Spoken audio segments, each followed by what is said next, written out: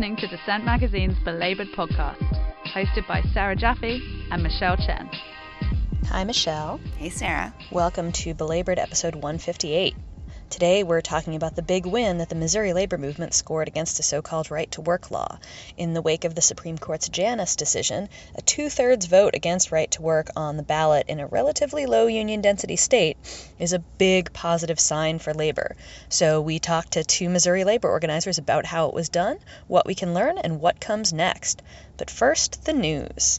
This week, prison inmates around the country are participating in a massive coordinated prison strike in protest of working and living conditions in American prisons. We've covered prison strikes before on this podcast, but this one is of particular interest.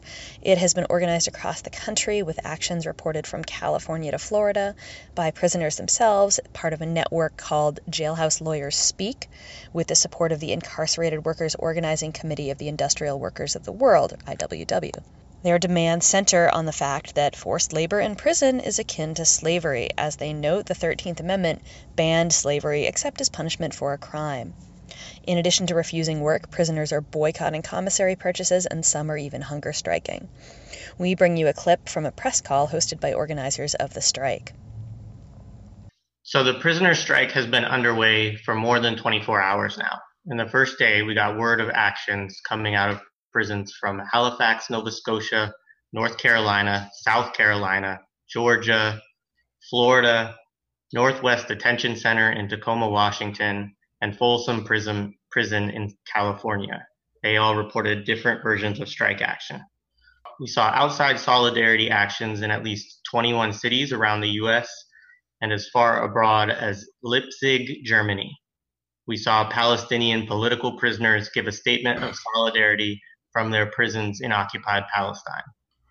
We want to note that although there aren't widespread reports of actions coming out of prisons, that people need to understand that the tactics being used in the strike are not always visible. Prisoners are boycotting commissaries, they are engaging in hunger strikes, which can take days for the state to acknowledge, and they will be engaging in sit-ins and work strikes, which are not always reported to the outside. As we saw in 2016, departments of corrections sources of information for these actions and will deny them and seek to repress those who are engaged in them. We have spoken with family members who have suggested that communication has been difficult in these times coming out of prisons. New Mexico had a statewide lockdown yesterday. Departments of corrections in this country are working overtime to try and prevent strike action and to try and prevent word from getting out about actions that are taking place. The strike is about 10 different demands. While prison slavery has become a galvanizing force in the public eye, and it is a key element that prisoners are protesting against, people need to understand how truth in sentencing laws function, how gang enhancement laws function, and how the Prison Litigation Reform Act works, and why these are things that prisoners are targeting their protest around. We need to be talking about the lack of rehabilitation programs, mental health care, and the lack of education programs, and how these undermine the ostensibly rehabilitative nature of the prison system itself. Prisoners crafted these demands carefully through national organizing based on circumstances of the Lee prison violence that occurred earlier this year. They understand how the state brings about the conditions of violence like that and the types of changes that are necessary to prevent that sort of violence from occurring. This is a human rights campaign, and each of these demands should be understood through a human rights lens. And then fighting fire. So this is something that people have been asking us a lot of questions about. Obviously, that is a very visible way that inmates are involved in labor. It's very sort of prominent. It's unlikely, but, I don't want to say nobody's going to not participate because they might. But, when a prisoner is on a work release program like that, they're less likely to give up that quote unquote privilege no matter how dangerous that job is. And so my take on that is that it always says more about how dangerous and awful the prison is itself, that they're willing to put their own life at risk in order to get out of their prison cell. Can I speak on that too, since this is primarily a California phenomenon? Yeah. Yeah, roughly 1/3 of the seasonal firefighting force are incarcerated people in California. the prison fire camps can hold above 4,200, people. Right now, I think the ranks are about 3,800 enrolled in those fire camp work programs. Only certain prisoners are eligible for fire work. Essentially, minimum security prisoners are the only ones allowed to apply for these jobs. And within that subset, there are other disqualifications. These are prisoners on short sentences and are of a very small select number that are able to earn time towards early release. So additionally, even though it's profoundly underpaid and about the hardest and most dangerous work on the planet, it's still better than incarceration, which is essentially torture. But also, prisoner labor is a foundation of only two institutions. There's the maintenance of the prison itself and firefighting, which it's essential to. It's also portrayed as cost saving, which is incorrect. That's only if you take incarceration on criminalized, behavior on low-level offenses as a given at this massive industrial scale. California approximately, averages about $80,000 per incarcerated person if you divide up their budget roughly. That's not a straight audit number of how much money it takes to put someone in a fire camp, but at $80,000 a head, that's $300 million to essentially incarcerate 4,000 people. Now they claim savings of $100 million. In the state's logic, it assumes incarceration and this level of discipline and punishment to continue ad infinitum. So it only is regarded as a saving if you regard that state of slavery and exploitation as a given. And we will have more information on the national prison strike up at the Dissent website. So how much do you value your health care? The Trump administration wants to make you prove just how much you care about staying healthy by making the very poor and very sick of America work for every last penny of their Medicaid coverage. The Department of Health and Human Services is now allowing individual states to set so-called work requirements as a condition of Medicaid, which would basically mandate people to work to receive their medical care. According to the White House's rationale, there are too many non-disabled adults who are on welfare and not working, and it's obviously a sign that they're just not willing to work. Forcing them to work in order to maintain their health coverage would, they argue, improve self-sufficiency. Under sweeping reforms to the Kentucky Health Program, for instance, maintaining Medicaid under this new plan would require 80 hours per month of employment or so-called community engagement. That could be volunteer work, and the benefits could be cut if they earned incomes above the poverty level or were unable to meet the work requirement. Welfare advocates see two big problems with this. They say that tying Medicaid eligibility to work requirements ignores the fact that, first of all, many people who are on Medicaid who can work already are, and those who do not, perhaps because they're really sick, have pretty good excuses not to be working. But of course, the fact that they face major barriers to earning a decent living is very hard to prove in order to get a special exemption from the state under the criteria that many are proposing.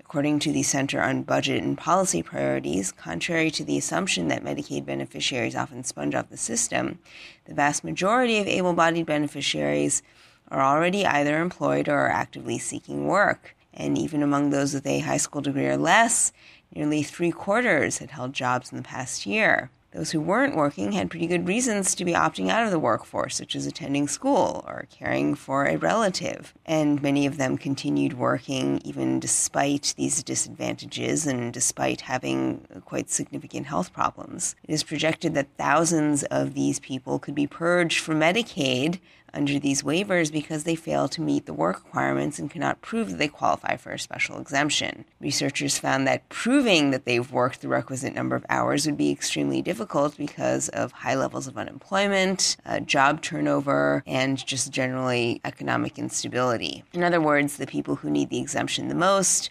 are those who will have the most difficulty proving their case to the state. And for that, these people will be punished.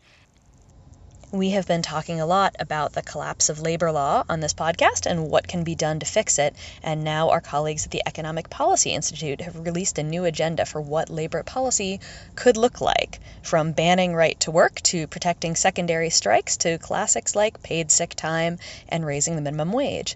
I spoke with Celine McNicholas of EPI about the agenda.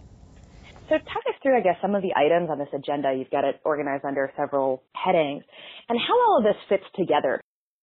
Yeah, so I think one of the things that I'll sort of frame this around this notion that there's labor law and then there's sort of fundamental, workers' rights, right, that apply to all working people, whether or not they're, members of a union, or, you're an individual worker at a workplace where, you don't have a union, or you're a worker who's not currently covered by labor law protections, which means that you don't have the right to unionize. And those are domestic workers, folks who are working in people's homes, caregivers. And so there are lots of different reforms that are sort of necessary, and we try and put these in buckets. And, our first bucket, and I think that this is becoming a sort of positively a consistent refrain, is that people need the right to be able to organize and have a union in their workplace. And so that means expanding existing protections such that some of those workers who have traditionally been excluded from labor law protections are now covered. And it also means that, employers do not sort of get the right to frustrate workers' ability to come together and demand a union, vote for a union in their workplace. So the first, tranche is really strengthening collective bargaining, and that's for workers traditionally covered, but also expanding the right to organize.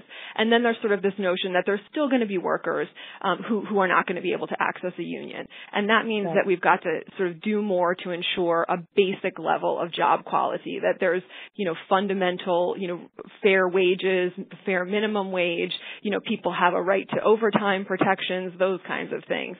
And then in addition, we've got to do something now to combat this sort of expanding employer practice of requiring workers to sort of sign away all of these existing rights as a condition of employment, which I think is going to become something that just continues to grow, a practice that unfortunately employers are now, going to be considering and, as almost negligent if they don't require workers to, sign away these rights after the Supreme Court ruling. So that's another bucket. And then the sort of final piece, which applies, across the board. And I think the Trump administration has been a classic example of how this should not work. And that is that, we need enforcement of these rights. We need government enforcement. We need folks to be able to come in, investigate, inspect, ensure that our workplaces are safe, ensure that we're being paid properly. Without enforcement, none of those rights have any kind of real meaning. You also have, within these various layers, some sort of rarely discussed things that are quite important, like you mentioned the right to, labor protections for secondary strikes, which goes way back. But also talk about like non-compete agreements and how workers are increasingly being forced into signing these. So, it's easy to get headline level attention for things like a minimum wage increase. But talk about some of these more granular things that maybe most people in a world with 6% private sector union density don't even know about. One of the things that stands out to me as we were pulling together, this report is, the sort of massive shift in the law. While you mentioned none of these are new ideas, and policymakers and workers advocates have, long discussed an appropriate, joint employer standard. There's been increased discussion of non-compete agreements and how to best combat those. But in terms of, how can workers get these rights in the real world, right? If we had to choose one area, what would that, how could we best serve workers? And I think one thing that's really clear is because there are so many reforms that are necessary. So that would mean that Congress would have to hit the ground running with a Democratic-controlled Congress and just pass one worker, rights measure after another. Or, we could do something meaningful to make workers have real access to unions. And they would get many of the same protections via a collective bargaining agreement that would otherwise, have to be enacted through law. And, so strengthening the right to organize, the right to be a member of a union, and then what can unions do for workers, right? And to your point, sort of the secondary, sort of reimagining the sort of power of, organized labor, I think, to me, is sort of the takeaway from the report. And that gets into lots of, things that have sort of eroded for organized labor over the last 40, 50 years. Certainly the right to strike being, essential to that, right to effectively organize. You don't have much leverage if at the end of the day, an employer can just sort of replace you, which is the current state of the law, for workers who do, decide to engage in a strike because they've come to their wits end. They're not getting the, wage increase. They're working in an unsafe condition. They're being treated disrespectfully. If you take away, workers' ability to kind of advocate for themselves in those processes, then, essentially you take away the, benefit of being in a bargaining unit. In the report, you note that some of these proposals are already in bills before Congress. So sort of two-part question, what are the chances of any of these particular ones, or any of them look like they would move very quickly, say, if the Democrats took back Congress, I guess, and the presidency, because it's not like Trump is going to sign any of them. And then what would trying to link them together to make a big sort of, labor Bill of Rights kind of thing, what would that look like? So I think it's really encouraging that so many of these reforms already live in existing introduced legislation in Congress. None of them get a great deal of attention, but in particular the Workers' Freedom to Negotiate Act, which was introduced this Congress, which goes to the heart of many of the reforms aimed at ensuring that folks can unionize. That's the piece of legislation that includes some of the reimagined right to strike, reforms as well. In terms of how likely it is that any of this, passes, I think that that's really on all of us, right? That we, we have a responsibility, as advocates to, get in there and make sure that people are, number one, aware of these bills, and also that there's a grassroots moment. That was Celine McNicholas of EPI, and you can find out more about the report and read our full conversation with the links at the Dissent website, dissentmagazine.org. Recently, a school groundskeeper in California named Dwayne Johnson won a landmark legal battle against the seed giant Monsanto in a lawsuit charging that the company had been responsible for his terminal cancer because it failed to inform him, as well as other workers, of course, of the risks of constant occupational exposure to Monsanto's special Roundup Ready pesticide. This contains the controversial chemical glyphosate, which has been widely associated with many health problems, including cancer. Johnson's case has advanced the long-standing battle between consumer and worker advocates and this global seed monopoly. But at the same time, Trump is quietly working behind the scenes to expand the use of glyphosate on the nation's wildlife refuges. Yes, that's right, our wildlife refuges. In a memorandum, the Fish and Wildlife Services quietly rescinded a hard-won Obama-era legal agreement that banned the use of GMO crops, which are typically designed to be used with glyphosate pesticides, as well as controversial neonic pesticides, which are associated with the decimation of bee populations around the world. But not content with the widespread use of GMOs and bee-killing pesticides on farms, Trump is now just itching to bring these toxins to the most pristine parts of the country's wild lands. The Obama-era measure was implemented after a campaign by public employees, scientists, and environmental groups. It was based on the principle that curbing the human footprint on these preserves would help wildlife flourish. Now, the original advocates of that ban are stunned by Trump's unilateral reversal. And I spoke to senior counsel Peter Jenkins of the watchdog group Public Employees for Environmental Responsibility, or PEER. He explained why the public servants who administer the nation's wildlife refuges originally pushed for the ban, and now his organization is representing these staff and scientists who are fighting to keep bioengineering out of our nature preserves. Can you just describe what these crops are, who's growing them, and why it's happening at a wildlife refuge? Right, that's a good question. I mean, there's hundreds of wildlife refuges around the country, and about 50 or so of them roughly actually include some sort of agriculture within the refuge. And the reasons for that are historical mostly, because many of the wildlife refuges are for birds, and they were carved out of former agricultural land where the birds would used to go. And now that they've created refuges in many of those areas, they still allow some crops to be grown within those areas. Some of that is out of earlier agreements with the farmers and the community, and some of that is because they want to provide some crops for the birds to eat when they land. So it's not necessarily a bad thing. We're not opposed to any agriculture within those refuges as long as it's done very carefully.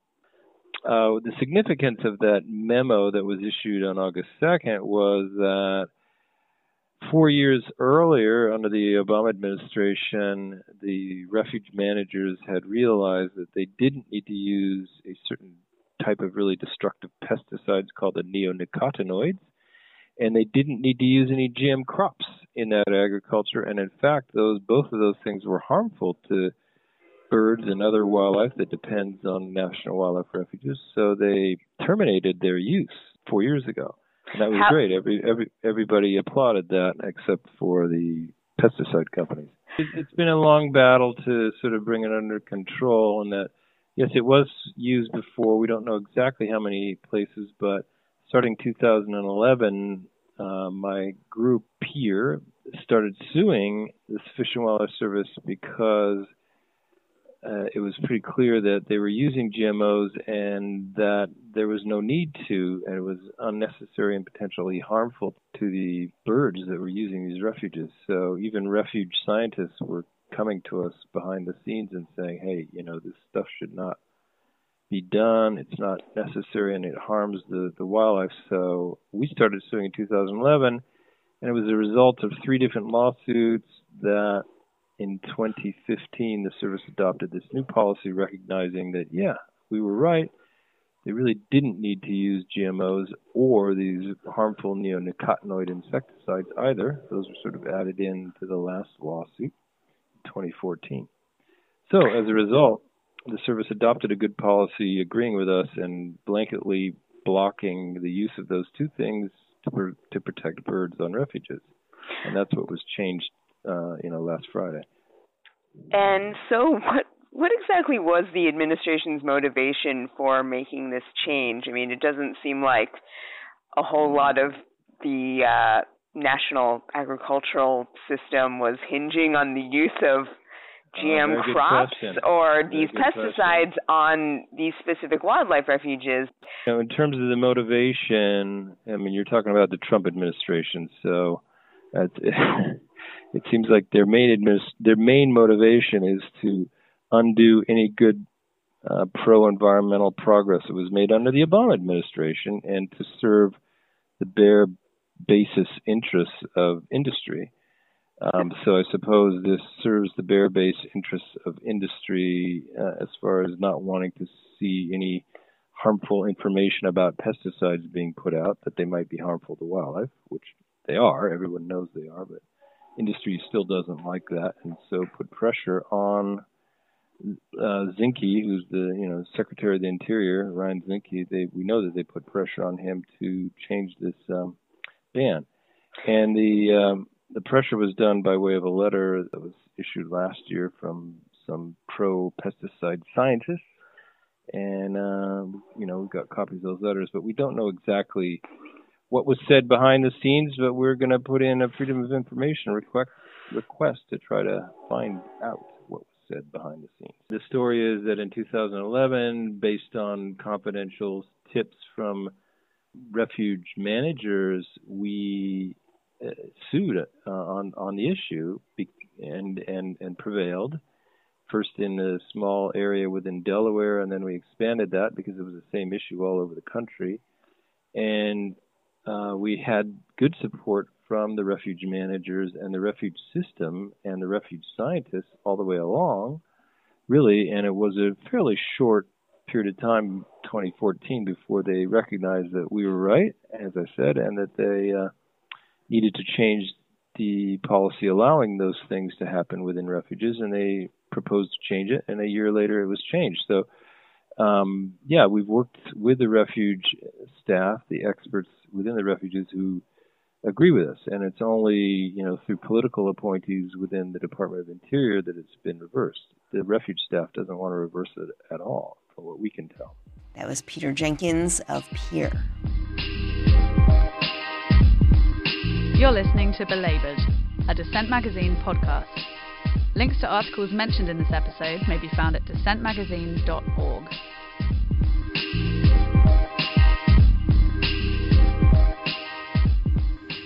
The state of Missouri was the first to fire a volley back after the Supreme Court's Janus ruling, with a resounding victory for the labor movement in defeating a right-to-work measure on August 7th.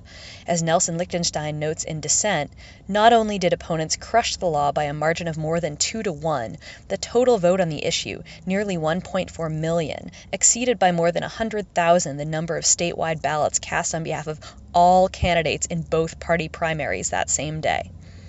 What did Missouri labor organizers do, and how did they do it? We talked to two of them about the win, how it was won, what comes next, and what the rest of the country can learn from their incredible success. My name is Jessica Padola, and I am the Governmental Affairs Director for the International Union of Painters and Allied Trades, District Council 3, representing Missouri and the state of Kansas. My name is Shannon Duffy. I work for the United Media Guild, that's part of CWA, and I'm the labor co-chair of St. Louis Jobs with Justice. First things first, explain what the right-to-work ban reverses in Missouri and how it will change labor organizing there. Proposition A reversed Senate Bill 19, which was a bill signed into law by our former governor, Eric Greitens, on February 6, 2017. And he signed that bill into law at 9:30 in the morning, and at noon, the Missouri AFL-CIO, in partnership with the Missouri NAACP, filed a referendum with the Secretary of State's office that would allow us to gather signatures and place the bill before the people of Missouri for an up or down vote. And we won. So, yay. The citizen's veto, as it's called, is a lot of states actually have that in their constitution, and people aren't even aware of that fact. But and it had only been used a handful of times here in Missouri. And each time, the people overrode the legislature. I don't believe the tactic has ever failed. It's a hard thing to get. You got to get an awful lot of signatures. You got to qualify, But unfortunately, all it does is it keeps the status quo, right? I mean, we remain a non-right-to-work state. However, going forward, your question was, what does this change about labor organizing? It really does show the solidarity, I believe, of the working people, union and non-union alike, in our state. And we have some very exciting ballot initiatives coming up in November. And hopefully, if the coalition holds, and I believe it will, Missouri will be a completely different state a year from now. Yeah, actually, talk a little bit about why this ended up being voted on now and not in November when the rest of the elections happened. I'll just say I think they didn't want all these people running to the polls and reelecting Claire McCaskill. I would agree with that assessment. I will tell you that sponsors of moving the bill, GOP senator and a state representative said it was because it wasn't fair, that the people of Missouri needed to decide this law right away so that we could move our state forward.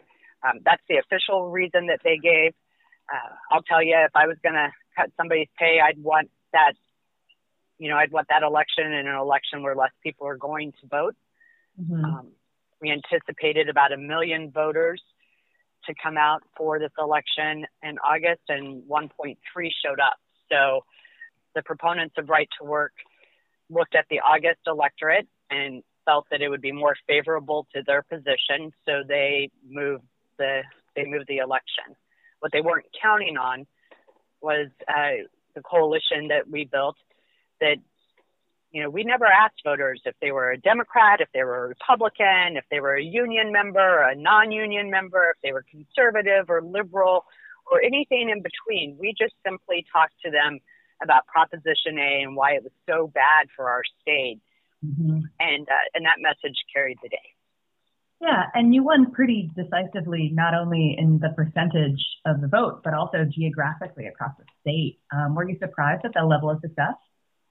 Well, there's 114 counties in the state of Missouri, mm-hmm. and Prop A was defeated in 99 of them. It was even Holly Rader, the state rep who sponsored the bill, the original bill, Right to Work. It was defeated in her home district, which was kind of sweet. She's from Sikeston, Missouri, down near the Boot Heel. So it was broad. In the city of St. Louis, which isn't in a county, it's kind of its own thing. And the city is predominantly African American.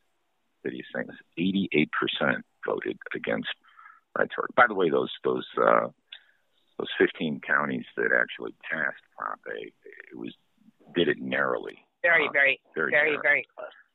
Yeah. So, I mean, people spoke loudly on this one, very loudly.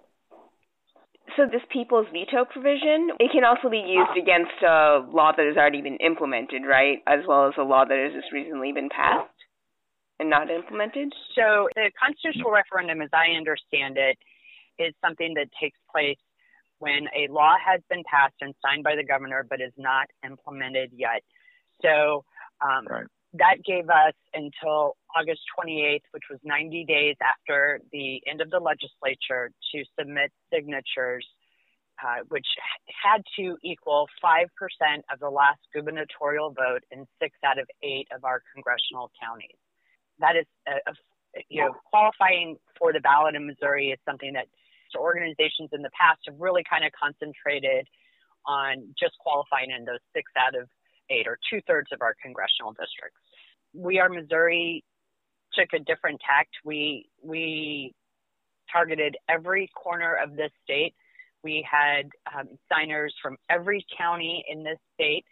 We qualified in all 8 congressional districts, and we needed to gather approximately 107,000 signatures across the different congressional districts, but instead we turned in 310,567 signatures. And the day we turned those signatures in, 10 days early, they suspended implementation of the law. So the law, it didn't become law until the people of Missouri got an opportunity to vote on it. And so as of now, we're still a collective bargaining state. But I think it's important to remember that Senate Bill 19 was a statutory revision and not a constitutional amendment or anything along those lines. So it's, simply a statutory revision in our state statutes. So unless the coalition holds and unless we finish the job come November, there's a very strong possibility that we might have to gear up and fight this fight again. Yeah, and qualifying in all 8 CDs was a first in this state. Right. No ballot initiative had ever garnered enough signatures in all of the congressional districts. That was unheard of until it happened.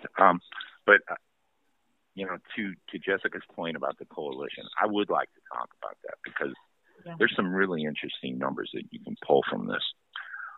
For instance, when this was first defeated in Missouri in 1978, and I remember that, it was 60-40 against Right to Work, and people thought that was amazing, and it was. But now, in 2018, 40 years later, it's 67-33, and that was accomplished with half the number of union members in this state. So we really need to tip our hats to the coalition because this was not just labor. Okay, you take away the 240 or 260,000 union members in the state, and we still take them from the from the vote count, and we still beat Prop A by over 200,000 votes. So there has been some very, very lovely, important spade work going on in the garden that is Missouri for the last 10 years with coalitions like that I belong to, that a lot of unions belong to, Jobs with Justice, which is a coalition of unions, faith groups, community groups, and student groups. And, for the last 6 years here in St. Louis and across the river in St. Charles, and now I believe in Kansas City and down in Springfield, we have the Faith and Labor Alliance. Every month we have a breakfast, and it's union leaders and ministers, priests, rabbis, imams, talking about our shared values and talking to people from the Missouri Budget Office and going over policy and just talking about why this matters to, their constituents. And it's a really, really powerful thing that's been happening in Missouri the last, I'd say, about 10 years. And there's been some really great power building going on. And I think what we saw recently with Prop A is a result of that. I mean, the AFL-CIO, God bless them, they did incredible work. But again, 88% of the voters in urban St. Louis, right? I mean, just you go around into rural communities where there's not a strong union presence. And our partners with the Missouri Rural Crisis Center, family farmers and all. This thing was just so broad and so all-encompassing. It was amazing. And to build on Shannon's point, I don't think there was a labor member or leader in this state that did not understand the consequences of the November vote in 2016. I had a member call me at midnight that election night, absolutely panicked because Governor Greitens had been elected, and we had already had multiple right-to-work bills that had been introduced in this state in the last 6 or 7 years, but we always had a stopgap with Governor Jay Nixon. And we've built a coalition of, some good, strong labor Republicans as well, folks who represent heavy union districts, and are Republicans that we've been able to work with to help us kind of, stop those attacks on working families. And we didn't have that coming into that legislative session. But we had already been laying the groundwork with, the coalition building that Shannon is talking about, but also it really gave labor an opportunity to come together, put aside our differences, and work towards some solidarity and work for the greater good. We Are Missouri, the coalition that defeated Proposition A. That coalition is full of the United Brotherhood of Carpenters, not a member of the AFL-CIO, Teamsters, not a member of the AFL-CIO, SEIU, not a member of the AFL-CIO. We all came together, and we worked together to defeat Proposition A, even when we didn't know that it was going to be Proposition A, even when we didn't know whether the election would be in August or in November. I was released to the campaign 18 months ago, and so this has been my life for the last 18 months. And I was somebody who was like, if they want to put it on the August ballot, bring it on. We have the momentum. We have the passion. Our members are passionate about this issue. It will motivate them to volunteer, to get the word out. And it was that intensity, that level of commitment that carried the day. I walked into a grocery store, I don't know, maybe 4 or 5 days before the election, and I was standing in line, and there was a lady talking to the cashier. She said, don't forget to go vote on Tuesday. Make sure you vote against Proposition A. And I thought, oh, yes, we have done it. There was no identifying marker on this woman telling me that she was a union member or a non-union member, and she was spreading the word on our behalf. And, I'll just give you an anecdotal piece of evidence. I like to vote on Election Day. It's very important to me. I was the second person at my polling location on August 7th. The guy that walked in right in front of me walked in and he said to the election judges, what ballot is Proposition A on? I need to vote on Proposition A. And the judge said, it's on all the ballots. And he said, oh, good, I'll take a Republican one. And in my heart, my fingers were just like, yes, because I knew that if we could carry 30% of the predicted Republican vote, that would be enough to carry the day. But I think that the numbers that we're seeing are telling us that we carry north of 40% of the Republican vote. And I think that that's powerful because, partisanship really hampers the ability to have conversations with folks about issues, right? Like, we want to talk to people about our pocketbook issues. And if we start the conversation with, Republicans are against labor unions or Democrats are for labor unions, then we're starting the conversation in a place that's not an honest, it's not an honest way to build a relationship. And people automatically get their feathers ruffled. We didn't do that. At Jay with Jay, we have something called the Champions Program. And we have Champions Strategy sessions. And they do a very deep dive. And we used 110 faith and community leaders, all non-labor, to go out and speak about the evils of Prop A to their constituents. 110, all non-labor. And we look at these strategy sessions, the implications morally, spiritually, racially, socially, fiscally, and politically. And we get people to connect their values and the values of their constituents with the campaign. So why does right to work, why does that matter to Missionary Baptist Church? Why does it matter to a women's reproductive health service? Why does it matter to teachers? And one of the things that come out of the strategy sessions was talking about the loss of infrastructure from this law, and it was brought up that about a third of education dollars will be cut. Well, public education is already under attack, right? So helping people connect how this affects their community is really, really important. And as I said, we've got two really important issues coming up here in November that are going to continue to transform our state. One is RUM, Raise Up Missouri, RUM. It's the minimum wage.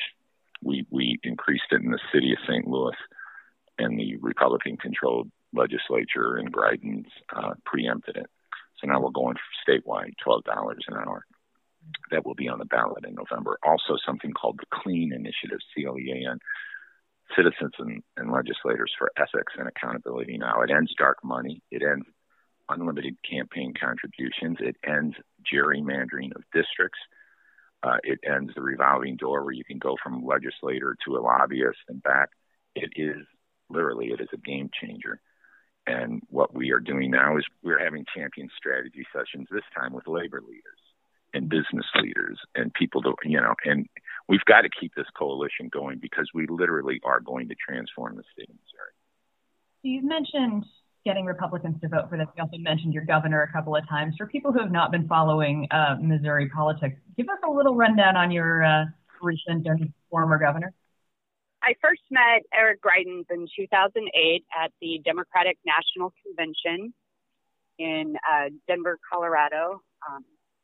And when I first met him, I, like many people, was impressed with his resume. He was an Oxford scholar. He had founded an organization called The Mission Continues. And he seemed, on paper at least, to be a great potential leader. I say that because I think it's important to understand that when Missourians showed up at the polls to vote in November, they didn't know Eric Greitens. He didn't have a history of public service that they could talk about. There were no votes to point to. Instead, we were given a carefully crafted message that really didn't say anything. right? So those of us that follow politics knew that Eric Greitens wasn't who he said he was. Those of us that followed politics understood that he had registered, Eric Greitens for governor, Eric Greitens for Senate, Eric Greitens for president. He had registered all those websites in 2009. So I think those of us who paid attention understood that we were a stepping stone for him. I say all of that because I think it's important to know.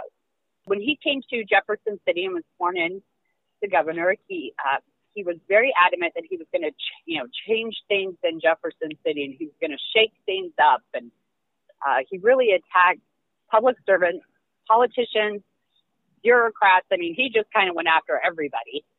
Much so that when he got in trouble, none of the Republicans would come to his aid because he had so alienated members of his own party. He and his allies founded an organization called A New Missouri, which was a 501c4, a dark money group that was used to bolster the governor and his policies. That organization tweeted out a personal cell phone number of a Republican state senator that the governor was at odds with. I mean, he really went after members of his own party and Democrats too. Within the first week, there was a lock on the press office of the governor, which was something that nobody could remember. He refused to do press conferences. He was very carefully crafting his image. He was also Mike Pence's best friend.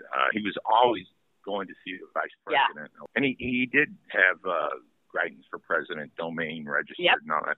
Very ambitious. And a lot of people thought, oh, God, if Trump gets in trouble and Pence becomes president, Greitens could be the VP. I mean, people were actually saying, what if? And it was like, oh, my God. The man was really, really ambitious and really mean, as it turns out, really a mean person. Yeah. His second State of the State, there started to be grumblings that day that something really big was coming down and something was happening. And that night, I think it was KMOV, a television station in St. Louis, ran an interview with the ex-husband of a woman that Governor Greitens admitted to having an affair with. There are transcripts from a House investigation that are disgusting. And as a woman and as a mother of two amazing daughters, if a man had ever treated me the way that Eric Greitens treated this woman or treated my girls that way, I would ask that he be prosecuted. It was bad. So we can say that there are climactic factors in Missouri that made it a right moment to pass such a referendum. Yeah. So on the actual issue of open versus closed shop organizing, which is ultimately what right to work is based on. Can you talk a little bit about the history of open and closed shop organizing in Missouri? What closed shop organizing has meant for its existing unions, even at a time when labor is declining across the country in terms of union membership? Yeah, we still have union shop, and we've never been right to work. So I would say that we have a really good culture here for unions. We have something in the metropolitan area here in St. Louis that I don't believe exists anywhere else in the country, and it's called labor clubs, and there's 9 of them, and some of them are 60, 70 miles away, and they've been around since 1988, which is when some guys in the building trades noticed that the Central Labor Council in St. Louis was no longer doing things like school board races, fire district races, the really, really great, community, small-time community. So they formed a club, and I went to the second meeting. And now there's, like I said, there's 9 of them. And you go to these, and they're very, very blue-collar, right? There's not a lot of labor leaders there. There's a lot of union members, and they'll say, hey, Sarah's running for the Hazelwood School Board. We need 30 people Saturday for a lit drop or to knock doors, and 30 hands go up, 40 hands go up. Oh, you guys go over there. And It's amazing. It's their labor legislative clubs. So that's part of the DNA around here. I don't think you have that anywhere else. We do have, because of our state constitution, our public employees are open shop. Mm-hmm. So, and with Senate Bill 1413, which just devastated that, and I'm sure Jessica could talk to that, but, public employees are really under attack here in the state, and, things like checkoff and all that is going away. So, recertification every year, on the horizon. Right. It's very similar to the bill that was passed in Iowa 2 years ago that established the Public Employee Relations Board. It is a similar construct without the curb and without the Iowa bill went a little bit further. I don't want any of our legislators to get any ideas here, but it is a very, very harmful bill, and they do have to recertify every time a contract comes up, which these are state and municipal employees. So those contracts come up, I think, every 1 to 3 years. And instead of, if you had a bargaining unit, you had 50 members, your recertification campaign was 25 plus 1. Well, now the recertification campaign is 50 plus 1. So even if they are not a member of the union, they have to vote to hold the union. So it's a really onerous bill, designed to make sure that we're spending all of our time organizing our members and getting our votes out and not doing what unions were designed to do, which is advocate for our members and to advocate for policies that are more worker friendly. Yeah, and all this is by design. I mean, the reason the cookie cutter type laws is, groups like ALEC. But here in Missouri, down in Joplin, there's a guy named David Humphreys. And last time I was in our capital, Jeff City, somebody said, why don't they just put his name on the building? He paid for everybody. And, he basically owns a lot of the legislators. Right. They do. One of the criticisms that came out after Tuesday's sounding defeat of Proposition A from, the Chamber of Commerce and some of the anti-worker legislators in the state was, well, the unions flooded this state with money. David Humphreys personally has spent between $14 and $17 million buying the best state government money can buy. Personally, one man has spent that much money. He hates unions with every fiber of his being. He owns a building supply company, and it's, from what I'm told, they're not very good building supplies. As a matter of fact, one of the things he's pushed for is laws that take Binding away arbitration. Liability for, But he's the largest manufacturer of, roofing supplies, I believe, in the world. Yep. And he has taken it as his mission to eliminate unions in the state of Missouri. I'd like to point out that Proposition A was defeated in Vernon County, which is home to one David Humphreys. Yeah, that's so great. So labor has been successful with ballot initiatives. In other places, I'm thinking about, Ohio after Senate Bill 5 stripped public sector organizing rights, and across the country, minimum wage fights like the one you're having. But obviously, not every state has the ability to do this. We see the difference between Wisconsin and Ohio. And so talk about the specific constraints you had on having a referendum and what the pros and cons are, I guess, in having these fights on the ballot. One of the things that I took solace in November 2016 was the fact that good, strong, pro-worker, pro-education, progressive initiatives flourished everywhere they were on the ballot that year, right? You saw minimum wage increases in places like Wyoming and Montana. They beat back charter schools in places like Massachusetts and Atlanta. And I remember I was so depressed. And Richard Von Blon, who works for Missouri Jobs with Justice and was very helpful on our campaign for the defeat of Prop A, reminded me that everywhere progress was on the ballot, progress won. And I think that one of the biggest constraints we had on this entire initiative process, was to keep it nonpartisan. I mean, there were Democrats and Republicans all over the state that were saying, I'm the Prop A candidate, putting our logo on their literature. It was humorous, wasn't it? Everybody was. Democrats and Republicans. Right. People not running for state legislative races, people running for fire boards and water boards, and they were, I'm against Prop A. So it was amazing to see that. I have worked in politics for a very long time. I'm 45. I have worked in politics my entire career. I'm married to a union plumber. I've worked in the Missouri labor movement since 2014. But I have never been a part of a campaign with such cultural penetration as Proposition A. And so sometimes that was really tough, right? You have a statewide office holder that's up for election in November, and Senator Claire McCaskill running against our Attorney General, who had said he was in favor of right to work, and navigating those waters.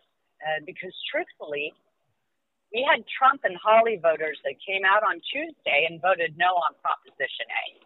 So walking that very fine line with legislative leaders that have always been staunch allies of the labor movement in this state, and trying to keep Proposition A about simply Proposition A was actually really a very difficult journey to navigate.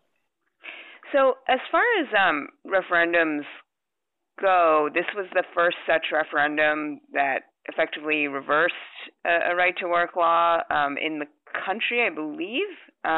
So I guess, what does this say about how aware people are of right-to-work nationally, maybe, and is Missouri in that sense a bellwether for some kind of backlash against these laws, which are, currently implemented in about half the country? From God's ear.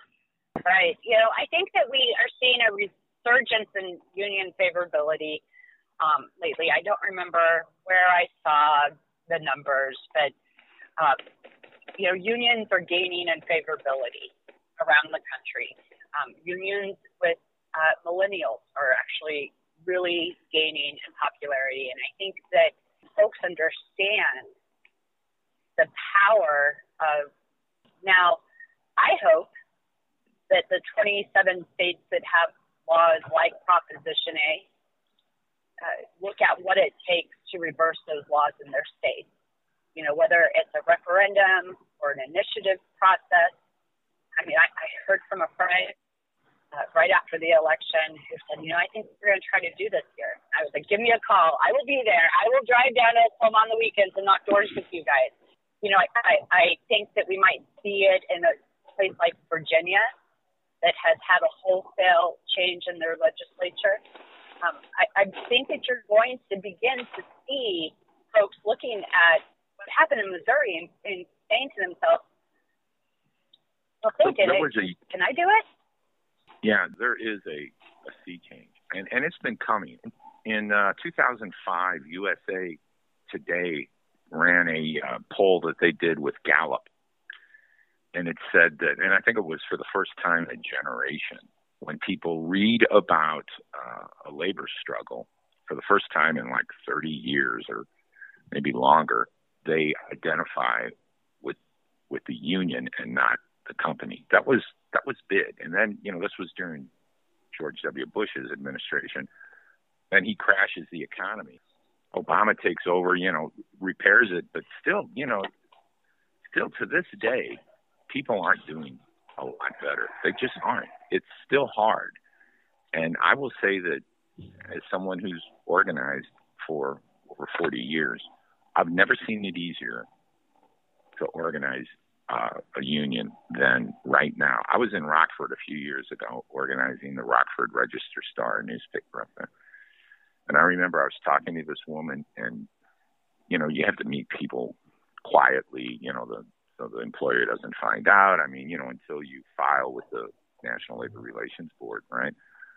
And at one point, she just looked at me and she said, "You know what? This damn place deserves a union. Give me that card." And I thought, this damn place. I mean, people are just, organizing requires them, workers, to take a little bit of a leap of faith with you, that I believe the union, that we can do this together, right?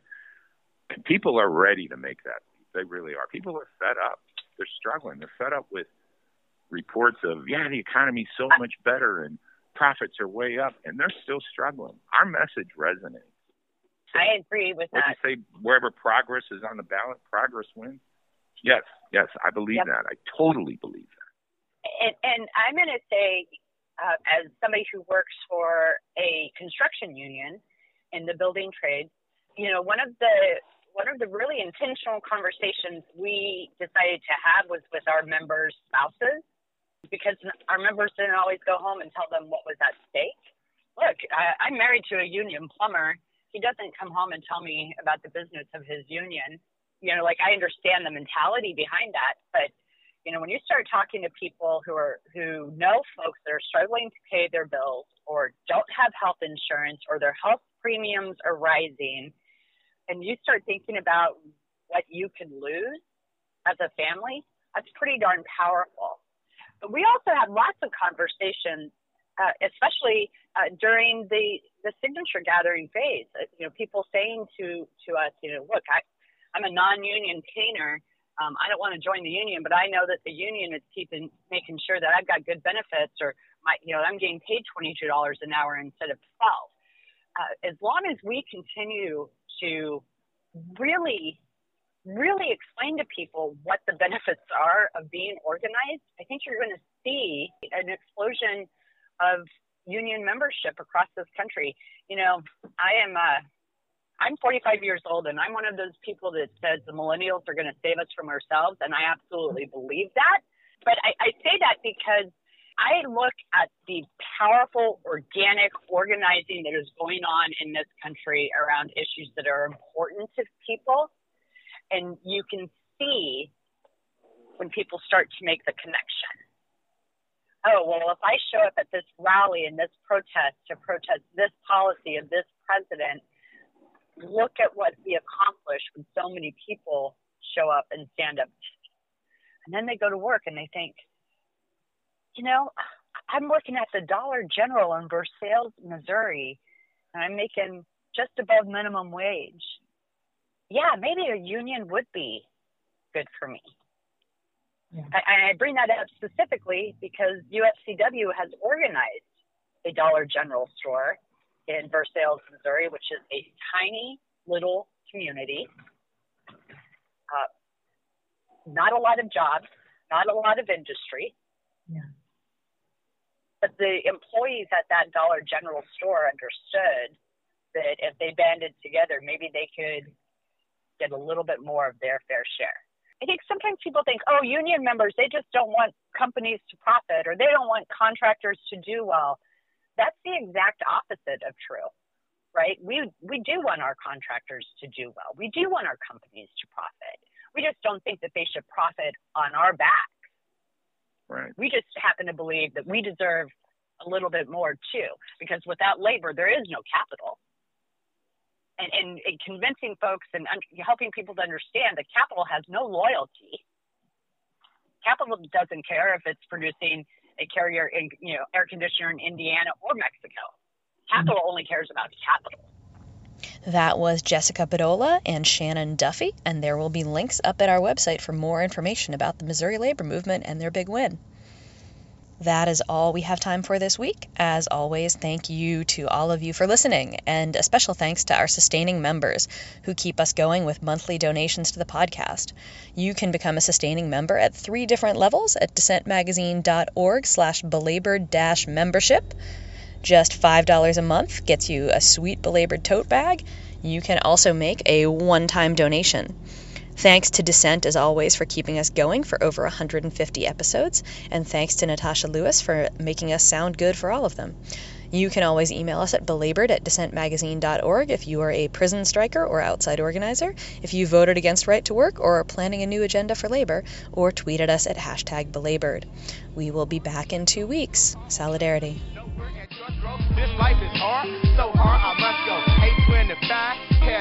You've been listening to Dissent Magazine's Belabored podcast. For the entire archive of past episodes, visit dissentmagazine.org. Join us online using #belabored.